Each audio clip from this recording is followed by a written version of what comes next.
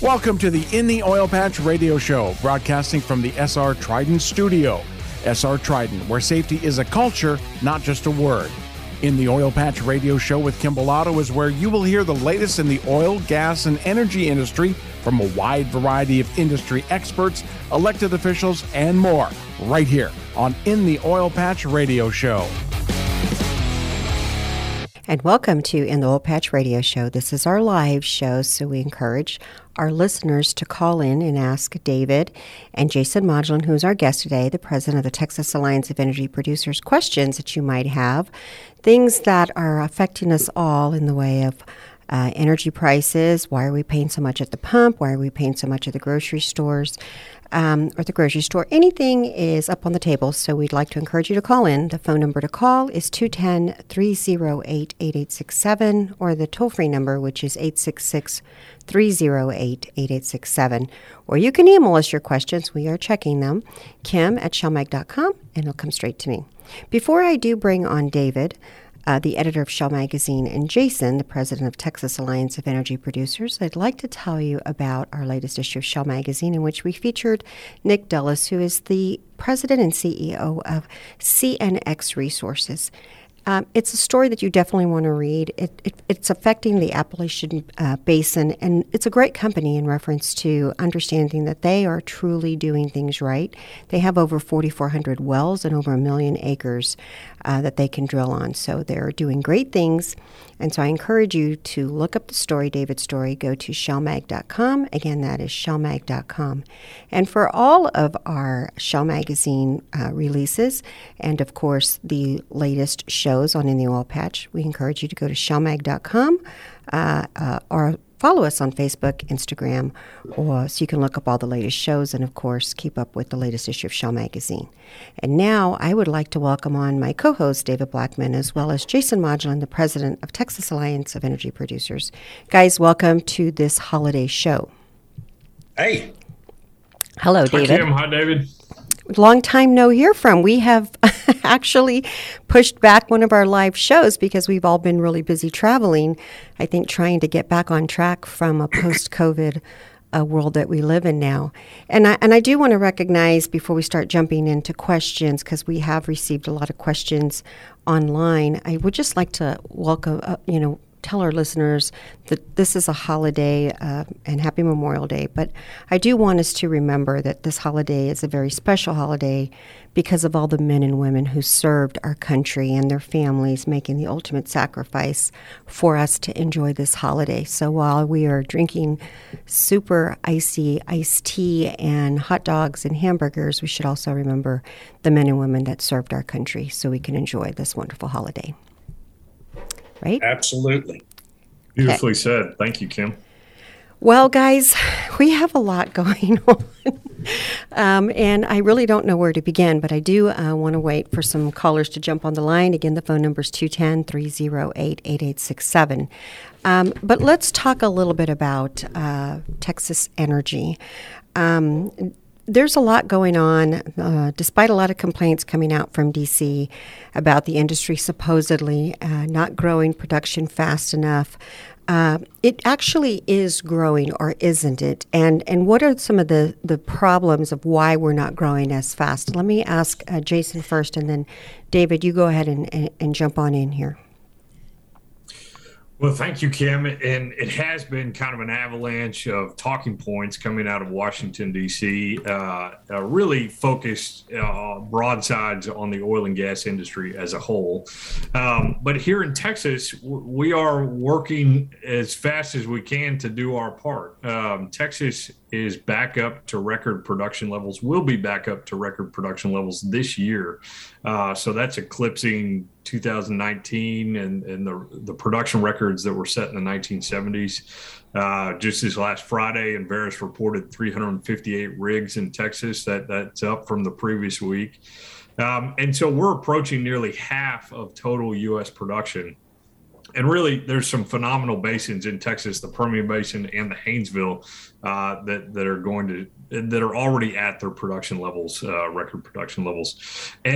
But unfortunately, we see a lag in the rest of the country. And I think there's a variety of factors for that. But chief among them is the active undermining of oil and gas production and investments by activists intent on shutting down domestic production. They want to make us more dependent upon OPEC and ultimately more dependent upon alternative sources of energy. David, I want to get your opinion as well, because you and I, we talk a lot, especially on the Energy Minutes, that thank you guys for producing for, because they're syndicated through our radio stations that we air on during the week to help listeners understand just a brief snapshot of what's happening in the energy sector.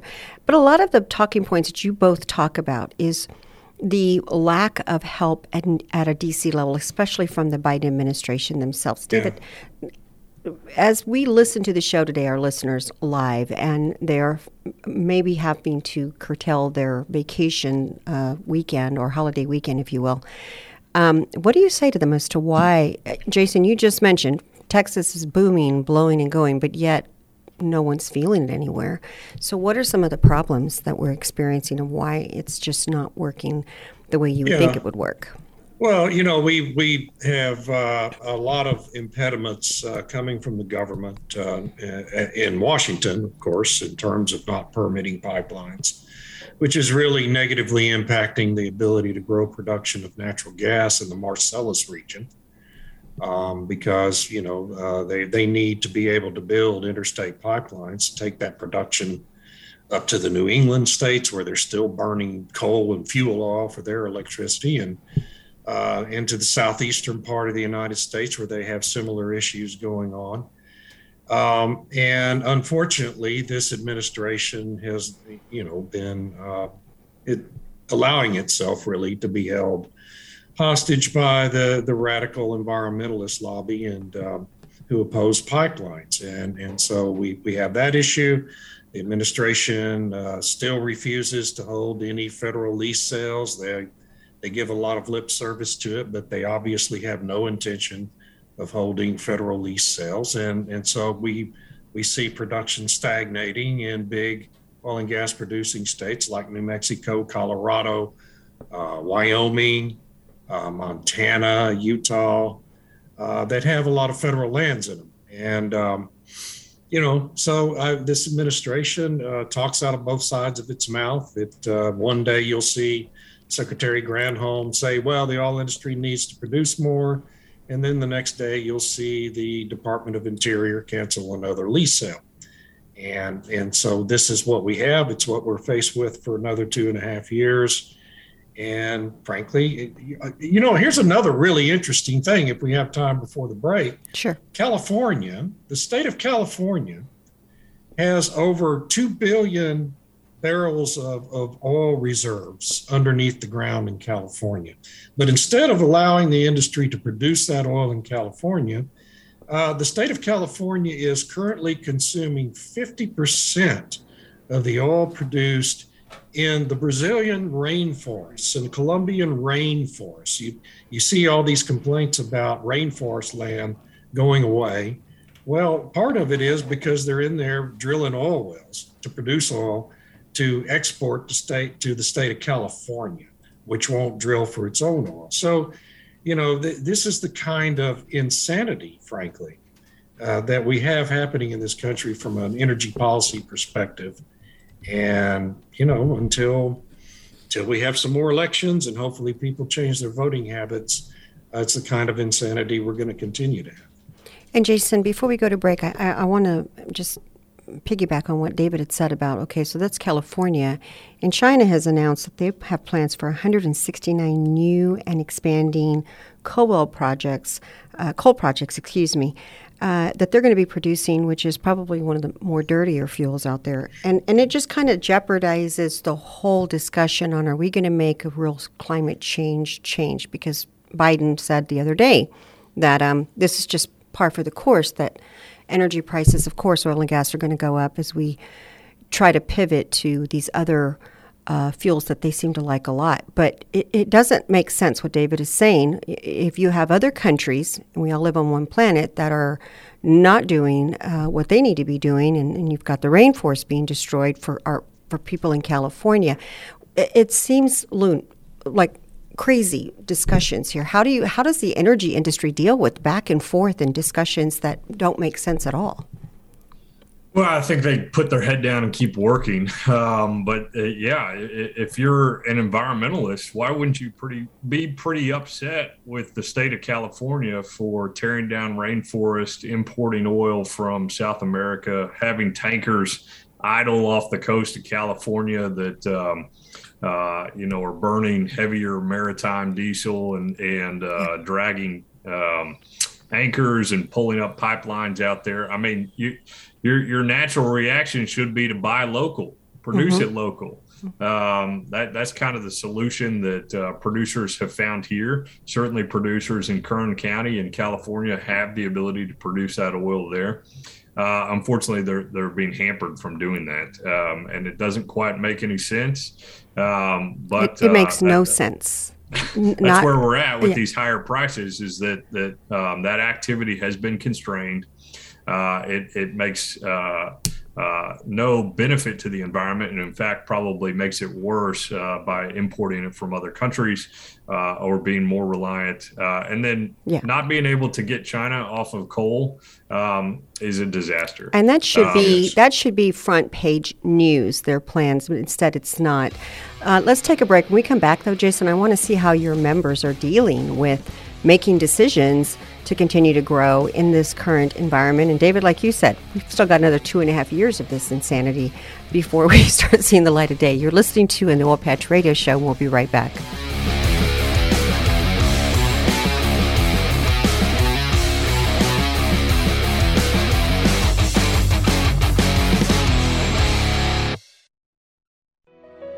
The Texas Alliance of Energy Producers has a rich and commanding history of fighting for the independent oil and gas industry. The Texas Alliance became a statewide organization in 2000 with the merger of two of the oldest oil and gas associations in the nation, the North Texas Oil and Gas Association and the West Central Texas Oil and Gas Association. Today, with more than 2,600 members, the Texas Alliance is the largest statewide association in the country, serving independent energy producers and associated industries. Through our efforts in Washington, D.C., and Austin, the Texas Alliance is focused on a better business climate for you. The Texas Alliance has a staff consisting of highly experienced senior staff and supporting consultants serving our membership.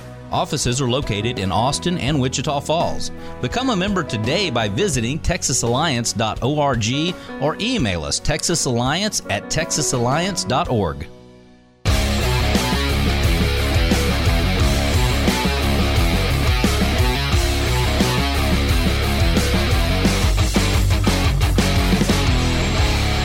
And we're back. You're listening to In the Oil Patch Radio Show. It's our live show, and I'm being joined by my co-host, David Blackman, the editor of Shell Magazine, as well as the president of the Texas Alliance of Energy Producers, Jason Modglin. If you'd like to join in on today's discussion, we're talking everything oil and gas. You can call 210-308-8867. Jason, I did want to ask you about your producers, but we do have a caller on the line. We're going to grab him first, and then we'll come back and see how have your company's been responding to so much back and forth between what's happening, the reality, and what's coming out of D.C. Paul, San Antonio, welcome to the Oil Patch Radio Show. What is your question for the guys? Yes, thank you. My question is, how have sanctions affected Russia's oil and gas revenue? So how has oil and gas affected Russia's revenue? Have the sanctions. Russia's oil and gas revenue is actually up since they invaded Ukraine because Europe can't do without Russia's oil and gas. And Europe, the European countries had allowed themselves to become incredibly dependent on Russia, unfortunately, for oil and gas supplies. And prices are so high that Russia's actual daily income from oil and gas exports has actually grown since this invasion, which is just a travesty and speaks to how insecure the whole European continent was where energy is concerned. Jason, if you have Well, let me read another question because it's kind of piggybacking on Paul's question. But it's although the U.S. has stopped buying Russian oil, the challenge remains that Russia is one of the largest global producers and exporters of oil, and there's really no way of completely removing the purchasing of Russian oil. And if anything, it has the potential of sending the market to over $200 a barrel. So I want to see if you guys agree with that. Further, as the prices go higher, the appeal to purchase Russian oil from countries like China and India, they have tremendous incentives to want to buy the discounted Russian oil. So that's a great question, too. Now that we've put that all together, Jason, tell me what your thoughts are. And David, we can come back to you because this is kind of another complicated, it's a catch-22. You're going to get, there's really no simple answer. That's right. I think a lot of that Russian crude and gas is going east to meet the needs there. Really, so very little was coming to the United States in terms of crude. Certainly, we had LNG shipments in the past. I mean, New York being a great example, their inability to get it from the Marcellus because they have stopped pipelines. They've had to turn to Russia a couple times and take imported LNG from Russia. But to David's point, I mean, unfortunately, they are making a lot more money right now because prices are high, and they still have the ability to get it to market, just not to some of the Western countries that are starting to block it. And we've seen some very big companies, Shell, BP, Halliburton, basically engage in fire sales to get out of Russia as quickly as possible. And that's resulted in quite a loss to those companies in order to just cut their losses and get out. So unfortunately, Russia's doing quite well right now. So and Kim, the emailer made a really good point about the potential for all of these sanctions and the disappearance of a small portion, or not a fairly significant portion, actually, of Russia's oil from the global market, causing prices to go up. I mean, JP Morgan is anticipating $150 a barrel oil prices by the end of summer. Some have said it could go even higher than that. I frankly think it will go higher than that, and we'll see 150 sooner than JP Morgan even thinks. And it's very unfortunate. All of this is, I don't think we should criticize governments for putting sanctions on Russia, but the reality is consumers in the United States and the rest of the world are paying the price for them, and Vladimir Putin really is not. And I go a little different tack, David. I mean, I think the IEA has basically just abandoned the field in terms of the energy leadership that it used to project. Certainly the United States used to project some energy leadership as well. And that's just gone. I mean, this idea that we are going to have a transition and do it as painful as possible seems to be the only solution that environmentalists and the administration are proposing, that we don't have air conditioning, that we're not able to move our cars on certain days of the week. I mean, that's what they're proposing with some of these high prices and some of the scarcity that we're seeing. And the solution is to generate more. And certainly wind and solar can be a part of that, but we need base load power. We need fuels, and that means oil and gas, that means coal, some of our other technologies that we've got out there. And guys, before we go to break, it seems as though we just came out of COVID, and it was basically the government telling us what we needed to do. And it almost appears as though now energy is going to be the new crisis that we're going to deal with. As well, in not being able to live the lives that we're normally used to living because the cost of energy is so expensive and it expands off of everything else, or it expands to everything else, if you will. And unfortunately, I think that the people who suffer the most as a result of these high prices are, of course, the indigent and the poor. When we get back from break, I still have it on my list to do, Jason. How are your members being affected? But David, I'd also like to talk about the average consumer and what are they feeling at the pump. If we get to those prices, what kind of gas prices are we looking at as well? We have to take a quick break. You're listening to an Oil Patch Radio Show, and we'll be right back.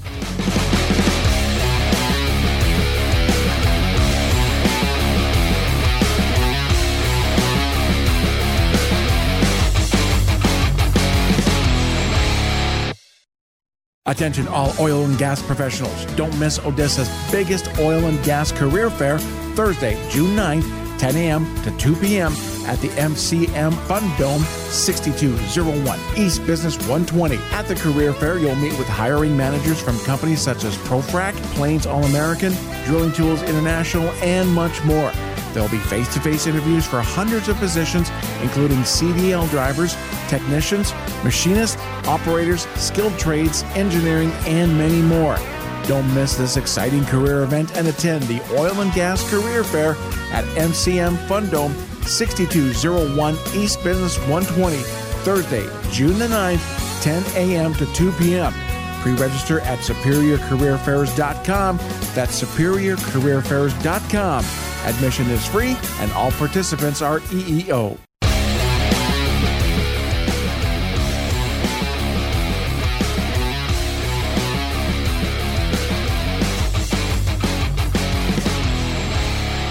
And we are back. You're listening to an Oil Patch Radio Show. If you'd like to join in on our live show and talk to Jason Modulin, the president of Texas Alliance of Energy Producers, or David Blackman, the editor of Shell Magazine, please call 210-308-8867.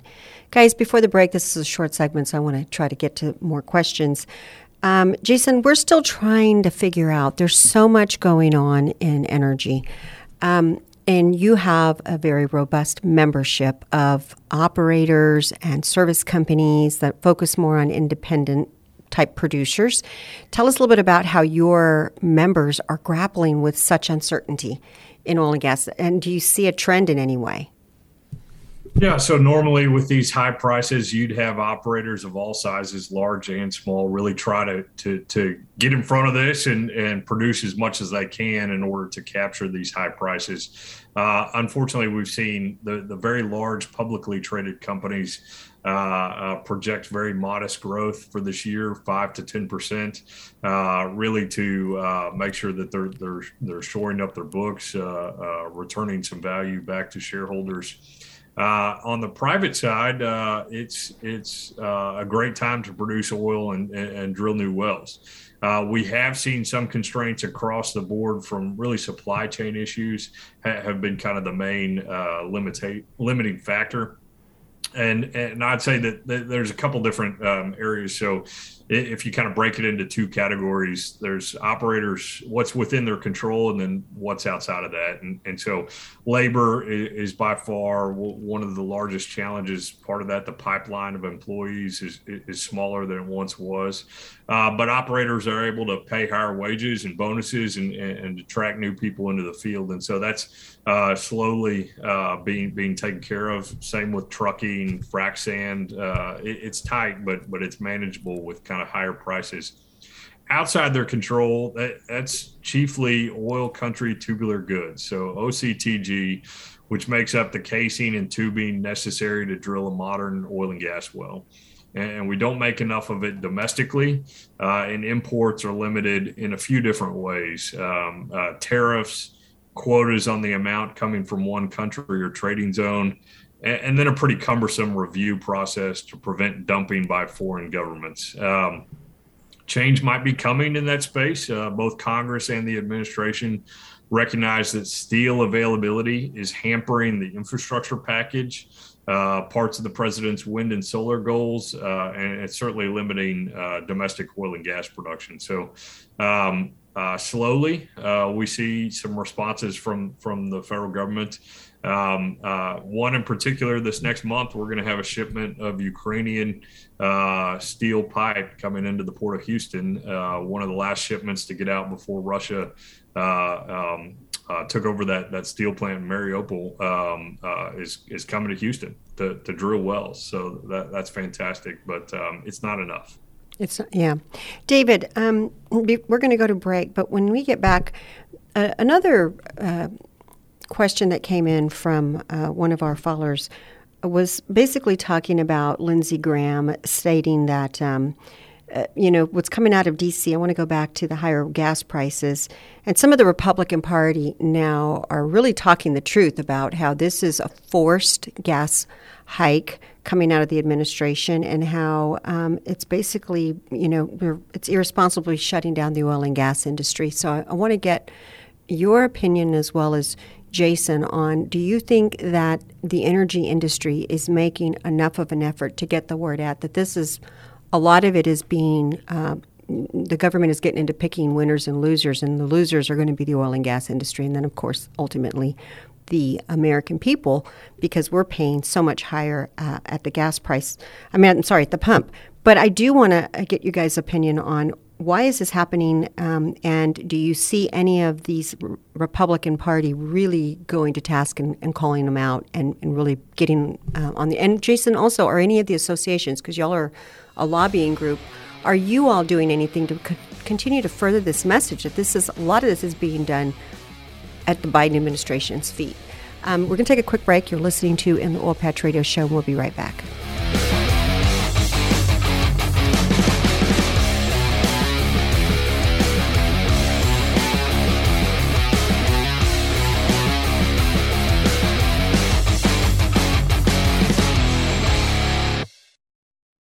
Remember this name, Oilfield Experts, to locate any part, anytime for your automotive or oilfield equipment needs. Oilfield Experts' specialty is those hard-to-find oilfield parts for your fleet maintenance needs, and we've been providing those parts and accessories to keep your tools turning since 1965. From the auto repair shop to the pump jack, call us for the right part right now. Write down this number, Oilfield Experts, 210-471-1923. Again, that's 210-471-1923, and visit us on the web at theoilfieldexperts.com.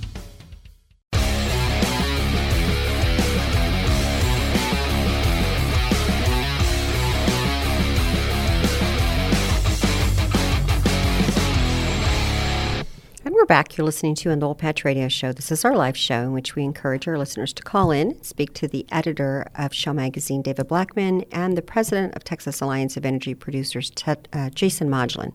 You can call 210-308-8867 if you have a question on oil, gas, or energy. Guys, before the break, I wanted to get your opinion. Stan, Corpus Christi, sent us an email asking, there was an article that came out in the Epoch Times, and it says, Senator Lindsey Graham said it is irresponsible, for shutting down oil and gas production in America, and it's destroying the American economy. I do agree with that. Senator Lindsey Graham said that President Biden is raising gas prices on purpose to get away from fossil fuels. Your opinion on that? I mean, I know we see that, but yeah, I agree, Kim, but is he getting us away from food too? I mean, diesel prices are up over $5 a gallon. Everything that's delivered to a grocery store is delivered by a diesel truck. Those Rivian trucks are not on the market. No, they're not. So, if he wants grocery stores to have food in them, shelves stocked, this year, it takes a truck to move it. And then on the other side, it takes petrochemicals to really power modern life, whether it's the plastics, whether it's the feedstocks, the fertilizers that we're going to need for planting season.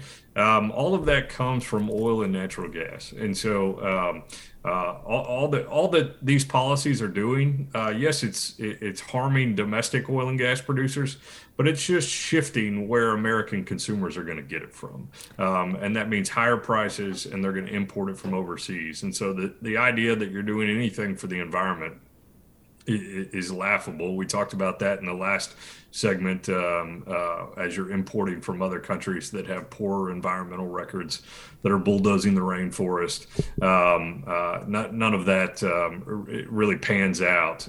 This is just about harming domestic producers and becoming more dependent upon overseas energy. Correct. Yeah, and I got to say, I mean, I'm glad Senator Graham is finally saying that. I've been warning people about the Biden agenda since the campaign. I often feel like I'm just talking to myself, people just don't listen until it's too late. It's been obvious. I mean, if you pay attention to what they say, the people in the climate alarm movement make their agenda very clear. They've been talking about the need for population reduction, the need to dramatically drive up the costs of fossil energy so that wind and solar electric vehicles become more competitive in the marketplace, doing these things intentionally. They are the leading funders of the Democratic Party now. And those three industries I just ticked off are the client industries of the Democratic Party now. And so obviously that's the agenda of the Biden administration. These are the people that fund their campaigns. This is not complicated, folks. All you have to do is pay attention. But I'm glad Senator Graham, finally, 16 months into this administration, is brave enough to tell the truth about what it's doing. That's good. Well, I think that it is starting to hit home because a lot of times, whether I'm in an Uber or a Lyft, and these are the people who are being hit the hardest, going to a grocery store and they're looking at those prices, and these are their voter pool, and they are very upset, and they're understanding this is what you elected. So, well, I hope so. And the red man with the mean tweets looks pretty good right now. Let's switch gears and talk about the U.S. natural gas price rose above $9 per MMBTU this week, falling back slightly. How are the utility bills going to be affected, David and Jason? And can the consumer depend on any price relief, especially in the summer? I think I already know the answer. Unfortunately, no. I mean, first, let me put a kind of global context on that. $9 an MMBTU is a low price for natural gas. If you go to Europe, it's double. If you're in Asia, it's triple that price. But what we're used to is under $2 or nearly zero for the price of natural gas here in the United States. What it's going to mean this summer, look, we're going to have a hot, dry summer. California has already seen some of its hydropower start to be diminished this summer. We have a minimal amount of hydropower here in Texas that could potentially be affected, but these high commodity prices will affect the electricity side of the equation and utilities. It's interesting monitoring the Public Utility Commission. The actions that they've taken are certainly leading to higher than average bills, but they're hoping that avoids price spikes and potentially brownouts and blackouts this summer. We'll see how it kind of pans out. Unfortunately, David, as you've written about regularly now for several years, we're not adding new generation capacity. So the ability to burn natural gas, burn coal is just not there. And unfortunately, those coal plants are starting to shut down and get to the end of their lifespan. And then we're seeing other parts of the country where they're shutting down nuclear plants, making it even more challenging to keep the power on. And nearly every zone in the United States is facing potential outages this summer from a lack of baseload power, entirely dependent upon the wind blowing and the sun shining. And when that doesn't happen, they have brownouts and blackouts. And David, we're going to go to break, but I'm going to have you come back and discuss that, because I think, Jason, what you're saying is we're experiencing problems all over the United States. And there just doesn't seem to be enough of anything, and prices are completely skyrocketing everywhere in every part of our lives.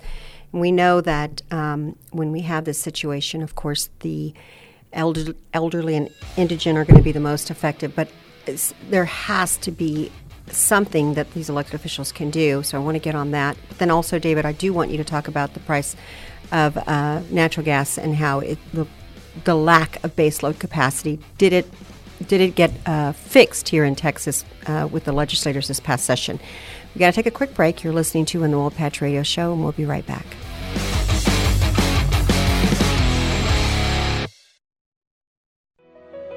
The Texas Alliance of Energy Producers has a rich and commanding history of fighting for the independent oil and gas industry. The Texas Alliance became a statewide organization in 2000 with the merger of two of the oldest oil and gas associations in the nation, the North Texas Oil and Gas Association and the West Central Texas Oil and Gas Association. Today, with more than 2,600 members, the Texas Alliance is the largest statewide association in the country, serving independent energy producers and associated industries. Through our efforts in Washington, D.C. and Austin, the Texas Alliance is focused on a better business climate for you. The Texas Alliance has a staff consisting of highly experienced senior staff and supporting consultants serving our membership. Offices are located in Austin and Wichita Falls. Become a member today by visiting texasalliance.org or email us texasalliance@texasalliance.org.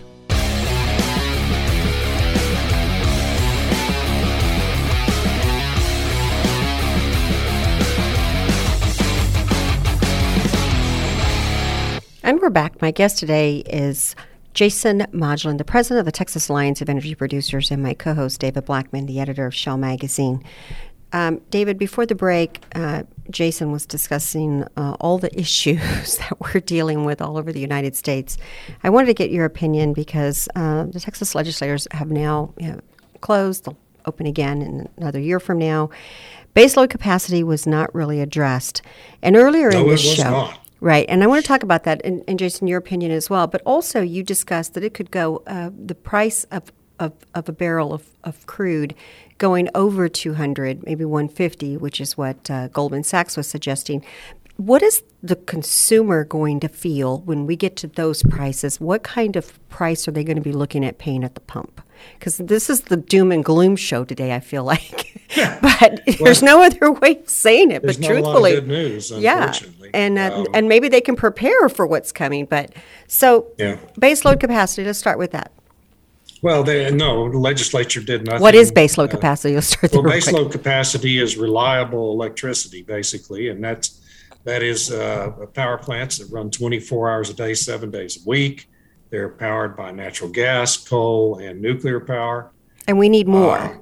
And we need more of them. We haven't added net baseload capacity in our state in over 11 years now. And during that time, our population has increased by 30% and our economy has grown by 50%. And we somehow think we can fill the void with wind and solar that, if we're lucky, provide significant amounts of electricity for 4 hours a day. If we're lucky, if the weather conditions are right. And this has been an intentional policy by the state government of Texas. This has not been an accident. Hasn't been market forces. I mean, market forces obviously have played a role, but our state officials have intentionally allowed wind and solar to begin to overwhelm our grid, exactly as has happened in Europe and led to the major energy crisis Europe is facing, and in California, which has led to California having a third world quality power grid. Right. And we're moving in the same direction here in Texas. And I don't know what it's going to take to get Governor Abbott and the PUC and the people at ERCOT to be honest with the people in Texas and quit pretending they can treat wind and solar power as baseload. They can't. And I guess I'll shut up about that now and let Jason, Well, I mean, I agree, David. I guess that what they didn't quite broach with the legislature, and really this is part of the Public Utility Commission's phase 2 conversation, is do we move away from an energy only market and towards one that really pays for that base load and that reliability factor. Our base load, if you will, has been interrupted by the amount of wind and solar that is on the grid. Mm-hmm. And that results in idling these plants. And so that's been the challenge, that there's just simply not the return coming back to these plants. And as regulation has only increased, environmental regulation, they have to invest in new scrubbers and new technology, but simply don't have the ability to sell electricity because they cost more than wind and solar, which is propped up by the federal government. Right. And so that's been the challenge, and finding ways to get those natural gas peaker plants online and in reserve. It's phenomenal when prices are high, but that is a few times a year. And so how do you spend millions of dollars on the off chance that you'll be able to recapture that? And so that's been the limiting factor, is we haven't seen that level of investment. And a lot of that is on the Public Utility Commission really deciding which direction they're going to move. They're discussing about 3 different plans right now on various levels of its benefit. And we'll see ultimately kind of where it shakes out. But Kim, I think we'll probably be back in the legislative session in January before any of that is really adopted. Well, let's switch gears because we're getting down to our last few minutes of the show. Price a barrel goes to $150 or $200. What is the price at the pump? Well, $150 oil will be $6 gasoline and higher in Texas. And I think that's really kind of our low price scenario really for the next 3 months. Okay, right in time for summer. The rumors that Joe Manchin has been negotiating with Chuck Schumer to revive the Build Back Better bill, is that likely going to happen? Jason? We shall see. I've been in D.C. twice this last month, and that was what the talk was around town, is that Manchin has worked out a deal, particularly on some methane regulation, but then also an extension of the child tax credit and some Medicaid drug benefits. They have until September 30th to pass anything under the existing reconciliation rules. So that means only 50 votes plus the vice president to get something done. But again, this is all behind closed doors. No one really knows until it sees the light of day. What has emerged, though, some of these rumors, they don't sound very plausible. Either the squad in the House and kind of the far left, they'll split off, or you'll have various groups say, there's no way that I can support these packages. And so that has a lot of people saying, well, maybe this effort is just to run out the clock. And maybe that's the ultimate play. But they've got about 4 more months. So we'll see where it ends up. And I wonder if any of the Republicans are familiar with this, because we had a chance to sit down with Congressman Cloud last week, and he didn't really seem to be very familiar with No, this is a pretty small fraternity of folks in the Senate, really only 2 or 3 on each side. And Manchin holds a lot of the cards.